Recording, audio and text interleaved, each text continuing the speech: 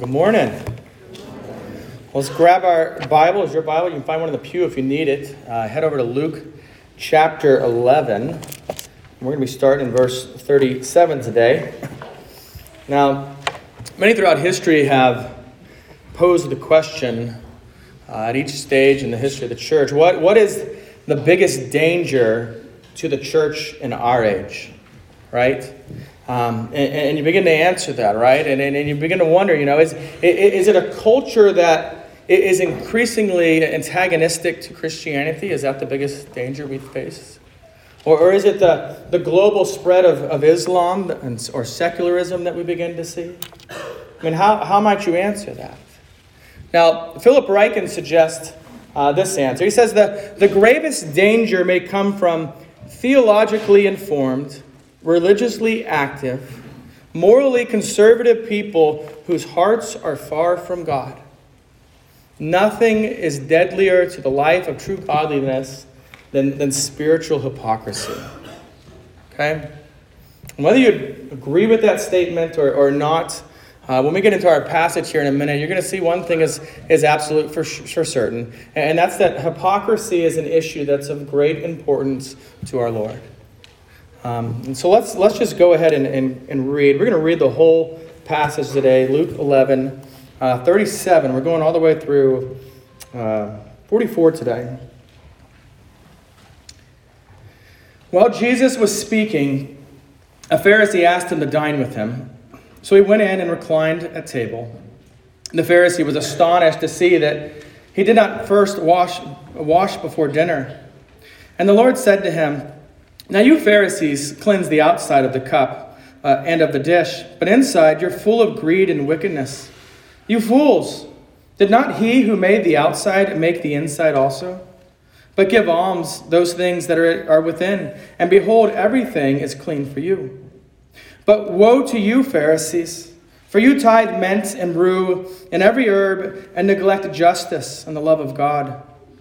These you ought to have done without neglecting the others. Woe to you, Pharisees, for you love the best seat in the synagogues and greetings in the marketplaces.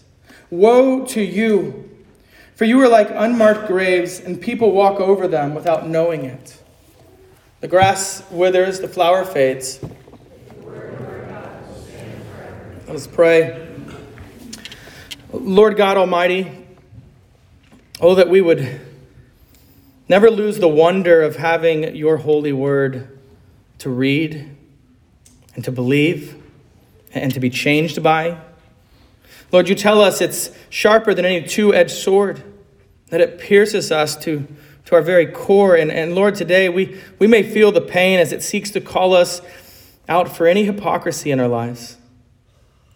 Lord, teach us to trust your word as a sword, not used to slay us today, but rather it slices to heal us like a surgeon's scalpel. We ask that you enlighten our minds this morning as we seek to understand your word, to believe it, put it into practice in our life through the power of the Holy Spirit. We pray this in Jesus' name. Amen.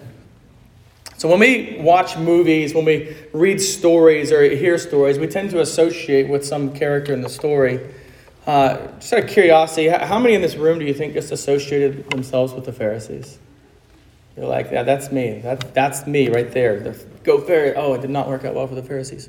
We don't tend to, you can identify like the bad guy right off the bat, and we don't tend to go that direction. I'll say on my first reading, I didn't at all associate myself with the Pharisees. But maybe I should, right? Maybe we all still have a little bit of Pharisee within us, right, from time to time. And let me remind you a little bit about who the Pharisees are. The Pharisees were a Jewish sect, a group within the Jews, and they tended to be the Jewish religious leaders, right? They were the ones who knew very well what we now call the Old Testament. They would have just called the Scriptures. But they're also a lot like Roman Catholics today in that they gave oral traditions equal importance to God's word. They put them up on par with each other. And in the wider community, though, the Pharisees had this reputation of being holy, like truly had the reputation of being holy. To use the phrase we used a few weeks ago on a dare, right? The Pharisees had their poop in a group, if anyone ever did. They had it put together. In fact, their Instagram feed would have been full of them doing all sorts of good works, right? There would have been artsy photos of them praying or giving alms and donations, right, to those in need. They would have had those pithy captions with just enough self-deprivation about their times of fasting so that you knew they were fasting, right, without bragging about it. And generally, people didn't see through them. Right? They were impressed by the Pharisees. You and I, because of the way we learn about them in the Scripture, we kind of have this wall up against them to begin with. But most people saw them and just thought, these are the most holy people in our community. They just are. And by this point in history, the Pharisees, they don't like Jesus, right? At all. They see him as a threat for a number of reasons. And for reasons we don't know, though, one of the Pharisees invites Jesus, come over to my house. Let's have a meal. This was something people would do. It was a kindness, I hope, on some level. And it's a great example, honestly, to us to see that our Lord actually accepts this invitation. And he goes to be with these people who are quite different with them, right? It's an example to us to make friendships, to build relationships with people who have different beliefs about God and ethics and all sorts of things that are completely unlike us. But if we're going to see Jesus as an example for that, let us also see Jesus' boldness here to confront their views about God and ethics, to also be an example for the way that we seek to engage with people. I'm not saying it needs to be the first thing you ever do with someone, but have that in mind long term. You know, in other words, here's what I'm saying. Let's be involved in our community.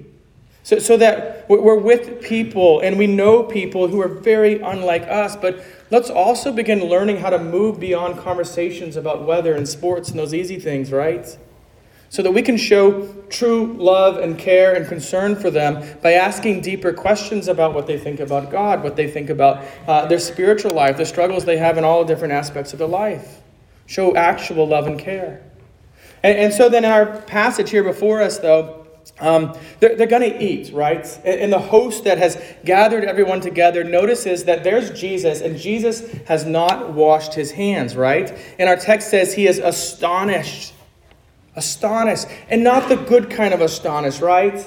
It's the astonished when you make that gross face like, what are you doing? Why aren't you doing it? And the whole point is this Pharisee is actually condemning Jesus in his heart in this moment. And we might think this, right? I mean, how many of you are hearing this and you're thinking, well, yeah, that's gross, Jesus. You should wash your hands. What's wrong with you? Right? And so before we go on, let me say this. Kids, I don't want to find out from your mothers later on that last time she told you to go wash your hands, you're like, Mom, I'm being like Jesus, dirty hands. Not washing my hands ever again. That's what my daughter, when we read this last night, Sadie Piper said, I'm never washing my hands again. Like, you don't even know what this is about yet. Right? So let's be real clear. Before you eat, after you go to the restroom, any other times you think your hands might be dirty, wash your hands, okay? This is not an example for you because not washing your hands before eating is gross. It just is, right? But it's not sinful.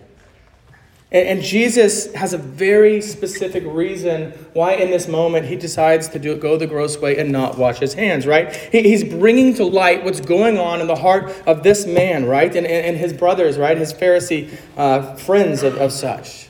Because you see, the Pharisees weren't washing for hygienic reasons. No one even knew germs existed yet, right? So that's not why they're doing it. And what they're doing is they're following a rule that has been made up by the Pharisees.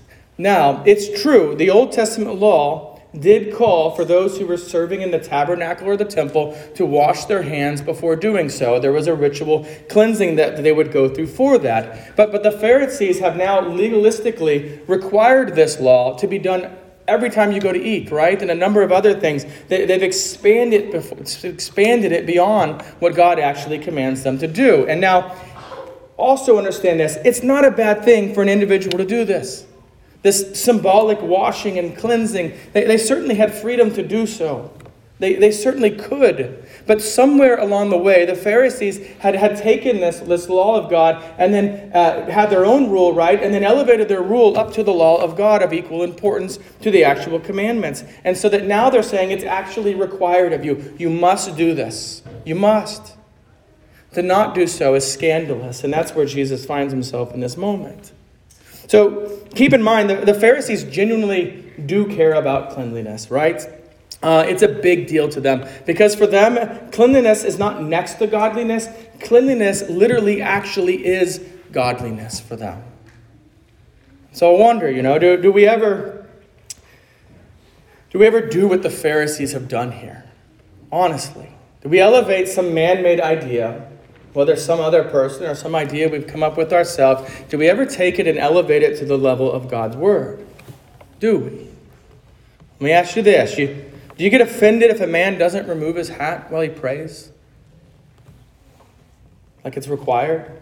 You ever tell somebody you have to close your eyes when you pray? You must. You ever feel offended when you see someone coming to worship wearing something that you deem as just too casual for church? How about praying before a meal, right? You sit down at Taco Lucha with your friend, and you come back and you get to the table and she just starts eating, right? And they're thinking, what's going on? She didn't pray first. We haven't prayed. Can I eat my food? What am I supposed to do? I thought she was a Christian. Clearly she's a heathen. She's just eating food. Right? These are the kind of things that go through your mind. It's a good thing to pray before a meal. It is, right? Absolutely. It's a way of acknowledging God's provision for us with a thankful heart to God. It's a great thing. You can teach your children this. It's a great thing to teach anyone. But is it commanded by God in his word that we must pray before a meal? It's not. A child of God has freedom to not pray before a meal, or freedom to pray before every meal, every snack, everything. And here's the thing, you can have good biblical reasons for why you vote like you vote, or why you will or won't watch a PG-13, or why you have devotions first thing in the morning every single day. But let's be careful to distinguish between what is truly commanded by God in his word and what is a personal preference, right? Even if we have good biblical reasons for a preference. You see, Jesus models for us here, and in many other places, what the church at the point of the Reformation begins referring to as sola scriptura, right? That's Latin for scripture alone. And in other words, Jesus' conscience won't be bound by these man-made laws. They won't be. They'll be bound by the scriptures. And again, it's okay that we have personal preferences, right? They tend to be some really good things for us individually and how we're going to walk with the Lord and have closeness in that way. But let's be very clear, those preferences do not carry the same weight as God's word, and we can't call anyone else to do it as an absolute requirement. In other words, let's only be offended by the things that God himself finds offensive. And how do we know that? From his word. The Pharisee being so offended by Jesus here, this is, not washing his hands. This is not a sign of some maturity in him. He probably thought it was, and it's only a sign of a self-righteousness that he's developed or been taught by someone else. And so anyway, someone must have asked Jesus about the washing, because he responds, right, to them very directly in a very abrasive way, a way that we probably wouldn't recommend any of you to do here in verse 39. And yet here's our Lord doing it, right? And while it's a burn, it certainly is, Jesus is also pointing them back to the truth, telling them how to correct their ways. Listen to this. Jesus says, "Now you Pharisees cleanse the outside of the cup and of the dish, but inside you're full of greed and wickedness. You fools! Did not he who made the outside make the inside also?" And so first of all, Jesus is not calling them fools simply because they're wrong, right? I don't want to hear us all every time someone's wrong. The movie's at 3. No, it's 4:30, you fool, right? This is not going to become part of our vocabulary. You can kindly correct wrong, right? Even in some really significant things. But Jesus is calling them fools here because they're not ignorant. These leaders know their hearts are greedy and wicked, and they continue to pretend they're not. They want people to see them in this way that is nowhere close to reality. And that's why this illustration he uses is so vivid. I mean, can you imagine if I invited you to a meal at my house and we begin to pull down the plates and they're so sparkly clean that they literally shine, right? They look beautiful on the outside, but then you get to your table and you look inside and it's got that nasty green, gray mold growing. I was in college once. All my dishes had that. Surely you know what this looks like, but you look in there and you see that, and then I show up with the coffee pot. Let me pour you some coffee, right? What are you going to do right then? That's gross. It's disgusting, right? That mug is not clean, no matter how sparkly clean the outside of that mug might have looked a moment before. And so you see the analogy here that some people, and let's consider ourselves here, not just some other people, right? But some people are only concerned with how they look to other people. Guys and girls with pornography addictions who are more afraid that someone might find out about it, about this thing in their life, than they are concerned about actually fighting it, and they are concerned about actually pursuing holiness or godliness in this area.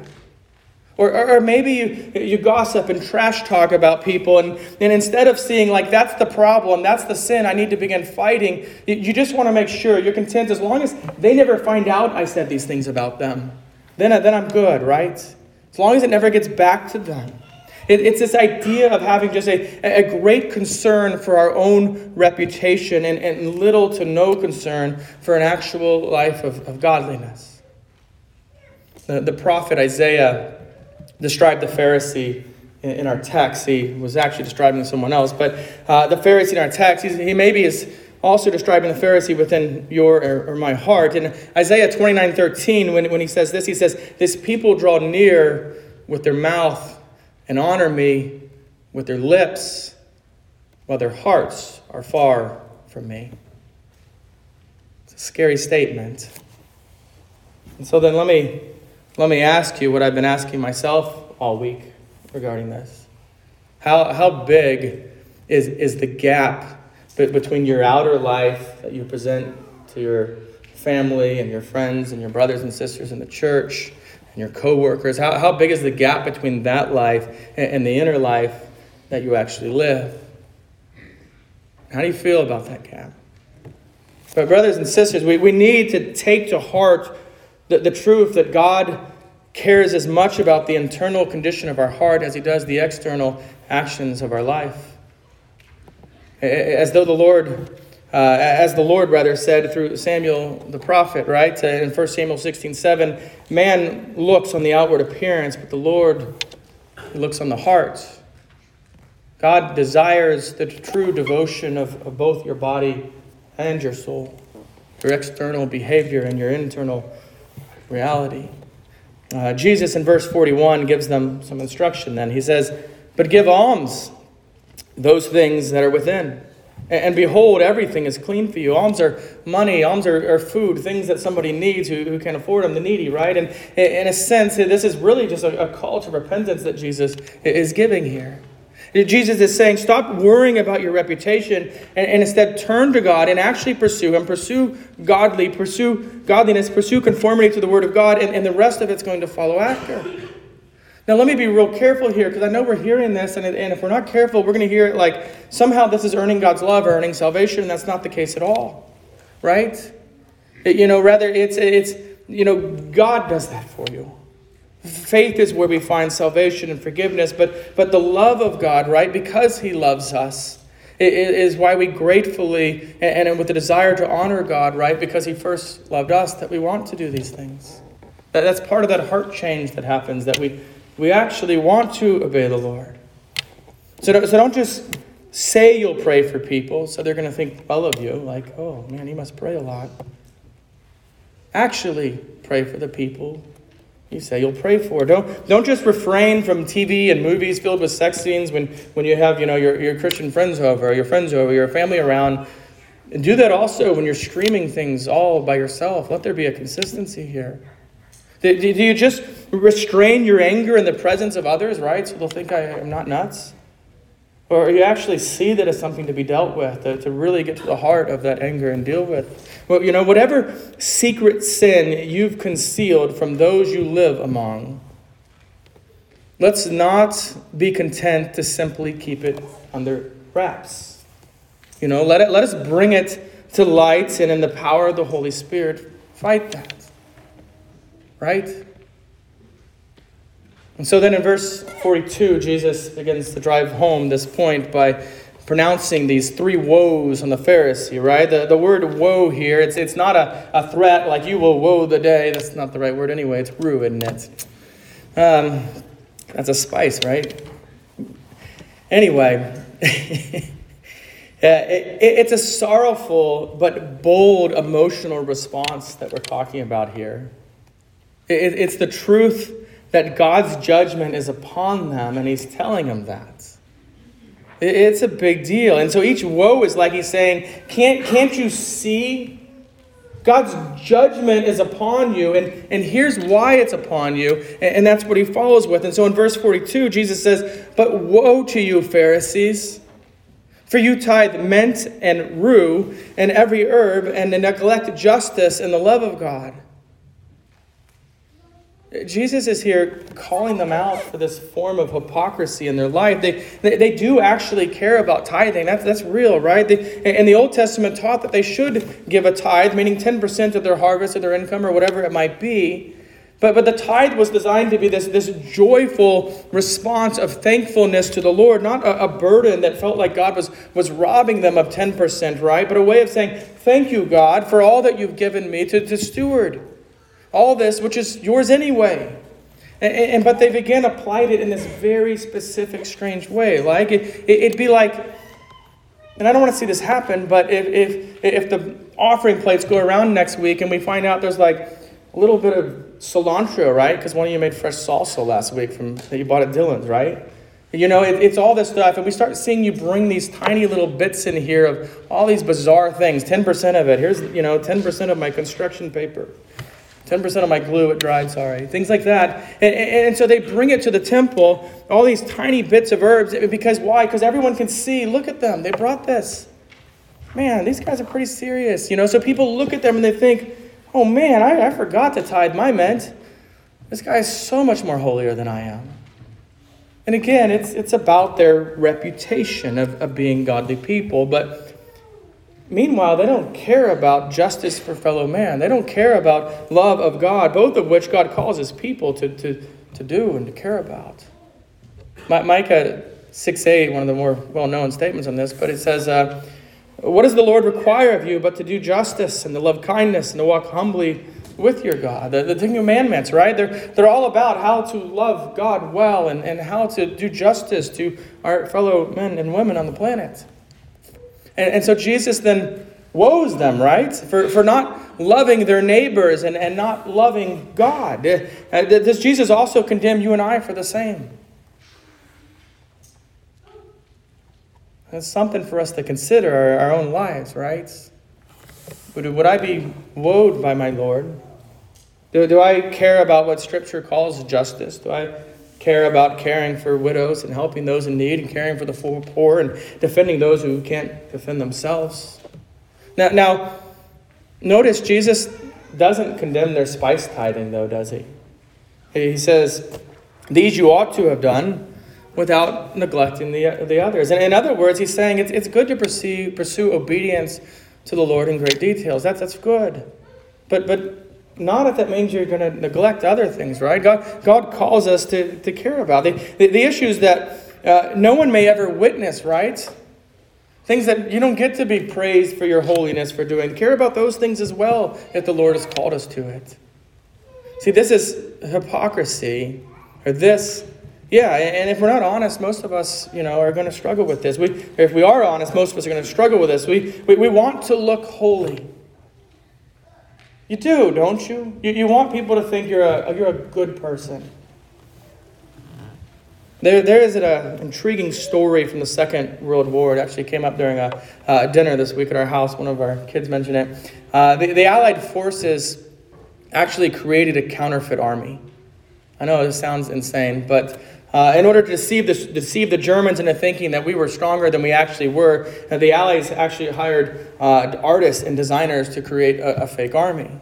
And an army that would look just real enough, right, from a distance to anyone snooping around from a distance, or blurry photos that were taken back then from planes. And all the while, though, they built these planes that were no more than just these wooden shells that looked like planes from a distance. And they built these tanks that were actually inflated rubber and painted to look like they were actually tanks. And they were meant just to give this impression that, wow, they have this massive army, let's be fearful, right?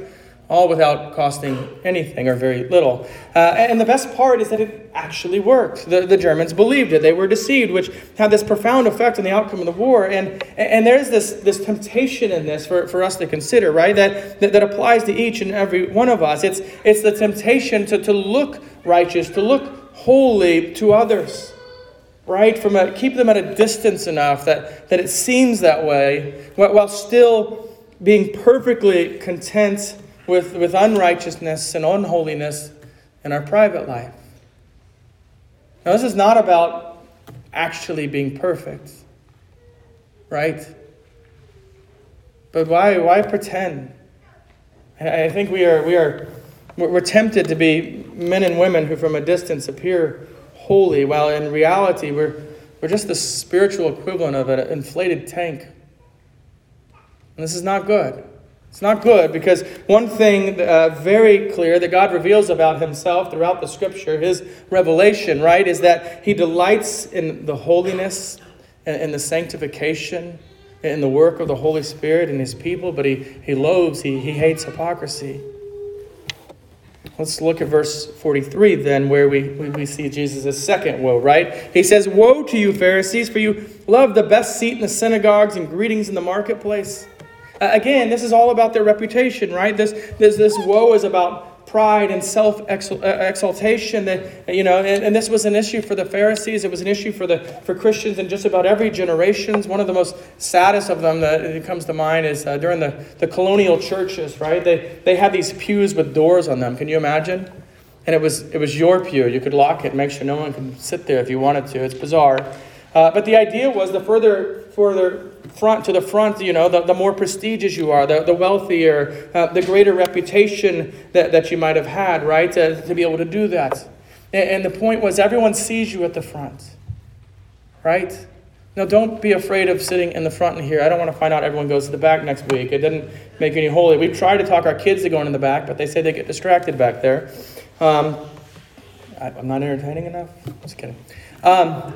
Right? So that's not what's going on here, but that's what was going on there. And that's the way it worked in the Jewish Sabbath gatherings, right? And when they would get together, the Pharisees wanted the best seats because they wanted everyone to see, look at Stucky up there. He must be incredibly holy.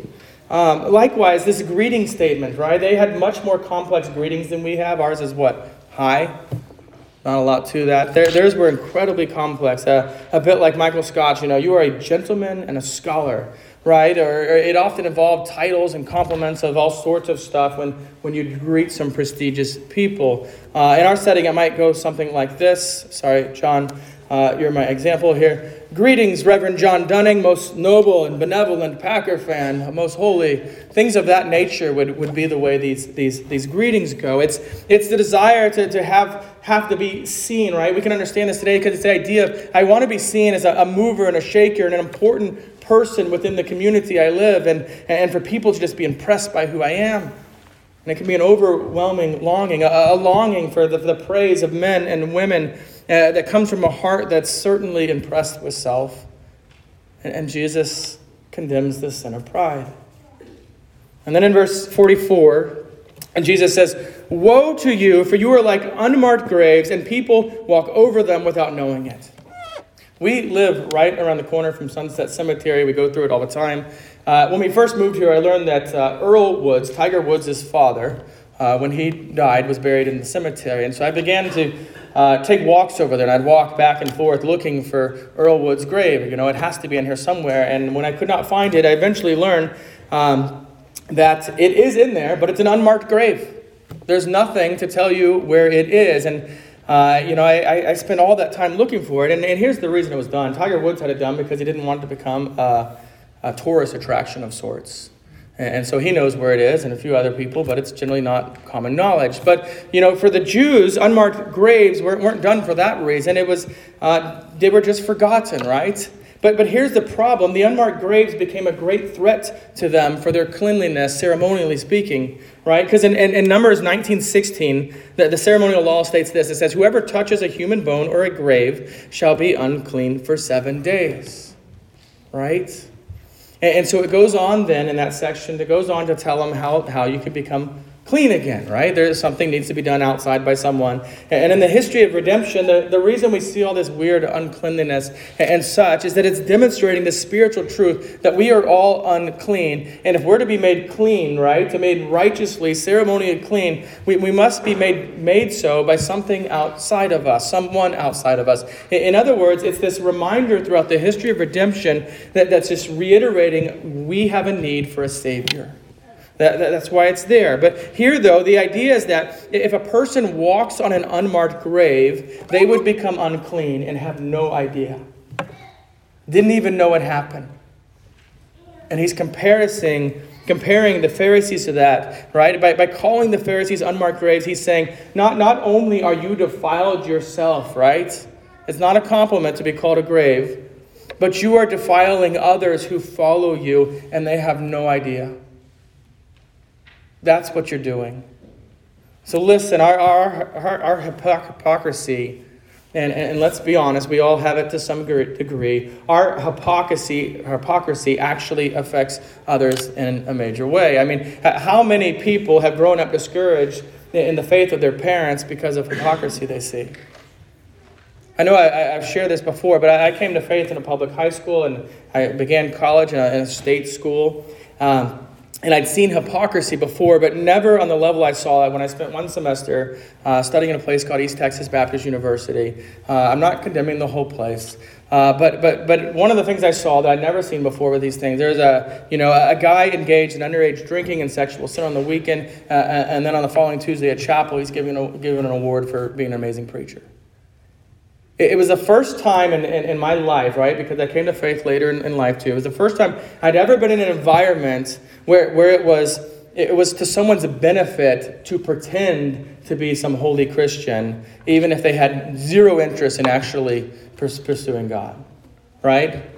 And nothing was more discouraging to me in those years, and those early years of my faith, than to look and see self-professed Christians pretending in the hope of just receiving praise from others. That was the whole point of it. That was all it was going to accomplish in their life. J.C. Ryle speaks to this, saying, whatever we are as Christians, let us be real. Let us be genuine. Let us be sincere. Okay, we'll finish up here now. Then the hypocrite, and this is help us identify where we are, right? I'm not saying this as a huge insult, but an identifier. The hypocrite is always anxiously hoping that no one will discover what his heart or her heart is really like. And so then here's the deal. What the Pharisees need and what we need, if we're to deal with our heart level hypocrisy, right, is for the gospel of Jesus Christ to change us. To deep down from the inside out, to cleanse our body and our souls with the blood of his sacrifice. And I'll say this, if you're sitting here this morning and you're feeling convicted for hypocrisy that has come to mind in your life right now, that's good. Real good. That's a work of the Holy Spirit in your life that you can be encouraged by. If you feel that, lean into that and pray, right? Ask God to take away the evil desire for perceived godliness and replaced it with a holy desire for genuine godliness, to truly seek the Lord in his ways. Philip Ryken says, this is what the gospel does. It gives you true spiritual life so that you are no longer dead inside, but wonderfully, vitally alive. It delivers you from the hypocrisy of external religiosity and pretentious piety so that you can live with a clean, pure heart for the Lord Jesus. I just want to close with a very short quote. It's actually a prayer of John Calvin's, and then we'll pray ourselves. He says this. It's a prayer. I offer you my heart, Lord, promptly and sincerely. Let's pray. Oh Lord, would you work in our hearts? We're not asking to be perfect, Lord, but we're asking you to work in our hearts, that you would show us where we've built walls from even those closest to us, and that we would truly seek you. Lord, would you reveal where changes need to be made? And oh, Holy Spirit, would you be the power of both conviction and change for the glory of God and for the good of our souls, for the good of our lives, for the good of our neighbors, our families, our friends. We pray this in Jesus' name. Amen.